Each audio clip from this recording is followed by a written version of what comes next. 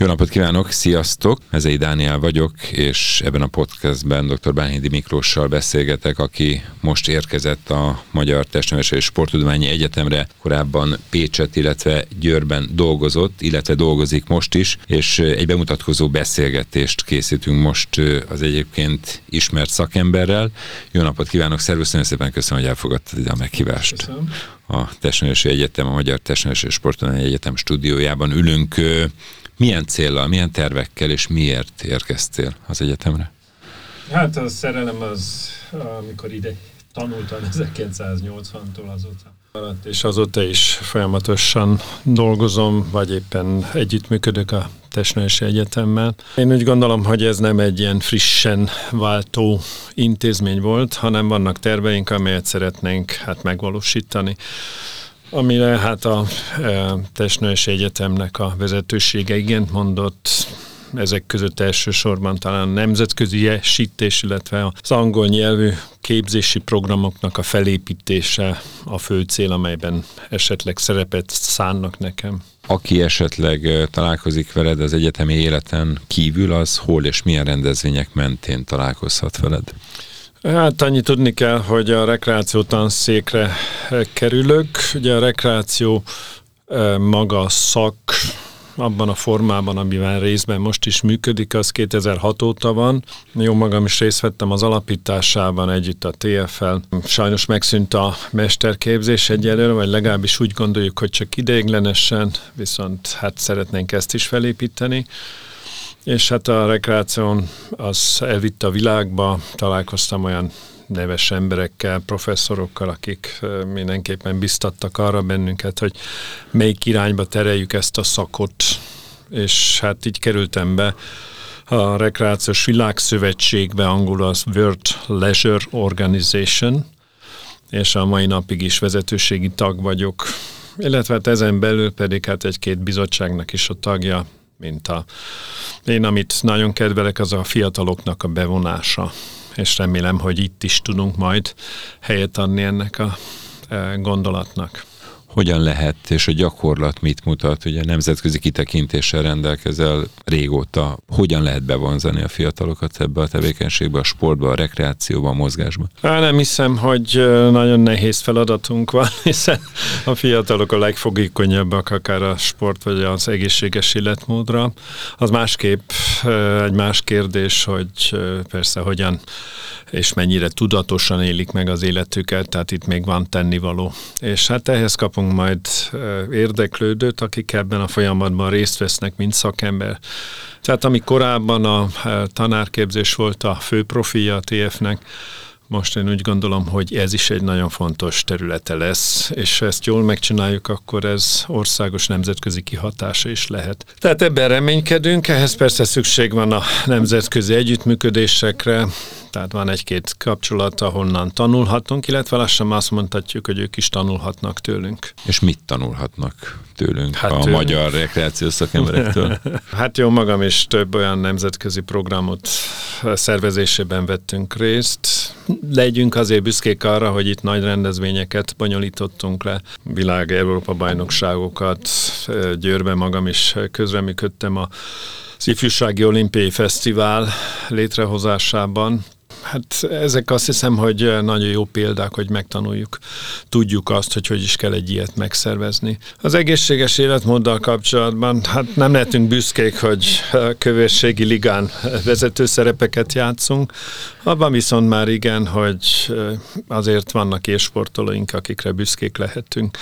Tehát ő nélkülük nehéz példaképet adni, tehát mindenképpen szükség van rá, de nem mindenkiből lesz élsportoló. Tehát ezek mindenképpen talán tanulságosak, és ha ide jönnek, akkor ugye most hál' Istennek indul már ilyen, hogy edzőképzés is, tehát amit csinálhatunk. Én jó magam mindenképpen a doktorandusz képzésben próbálunk bevonzani újabb fiatalokat külföldről, és ők szívesen jönnek, és főleg, hogy van egy ösztöndíjunk is.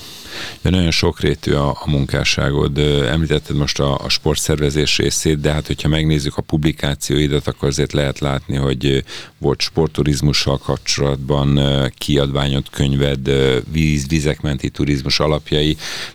Nagyon sok és nagy a kitekintésed, de hogyha mégis meg kellene nevezni egy vagy két tématerületet, ami igazán közel áll a szívedhez, akkor mi az? Hát amit nagyon kevesen tudnak Magyarországon, és talán ez a folyamatot folytatni kellene, az, hogy a rekreációnak különböző területei vannak. Tehát eddig, mint tanszékvezető is, vagy szakfelelősként is ezt képviseltük, hogy egy tudományos diszciplinába öntsük ezeket az információkat, kutatásokat.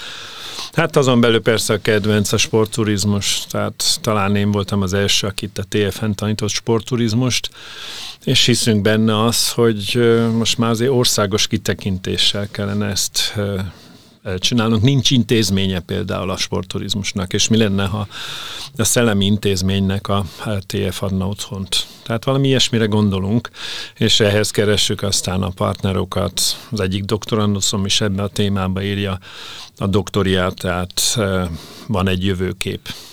Magyarországon egyébként a környező országokhoz mérten, itt lehet mondani Ausztriát, akár Szlovéniát is, hogy áll a sportturizmus? Hát jól áll, de maga az elmélet az nem annyira. Tehát én úgy gondolom, hogy az elméleti háttérre is szükség van. Tehát azt most tudatosan megyünk-e síelni. Ha nem megyünk tudatosan, akkor kórházakba landolunk, ezt tudjuk. De egyre több az a magyar szakember, aki kint dolgozik, akár ilyen területeken, vagy animátorként Európa különböző területein, és én úgy gondolom, hogy ezt a képzést nekünk biztosítani kell. Tehát nem csak itt Magyarországon, hanem külföldön is. És hát szeretnénk bevonzani a gyakorlatot is. Hát például most a Decathlonnal építettünk egy jó gyakorlatot, hiszen eszköz nélkül ez nem működik, akkor építenénk mondjuk a turizmus szolgáltatókkal.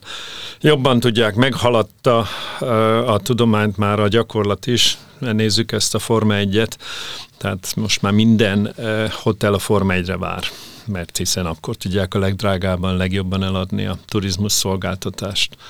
Azt látom, és azt tapasztalja az ember mindenhol, hogy a rekreáció képzés, most nem a doktori képzés, akár az alap vagy a mesterképzés, hogyha van, az egy olyan diplomát ad, ami kelendő. Tehát azt lehet hallani, olvasni, hogy ezzel a diplomával jól el tudnak helyezkedni a fiatalok. Ezért is nagy az érdeklődés olyan a képzés iránt? Ugye úgy kezdtük, hogy ez egy büfészak.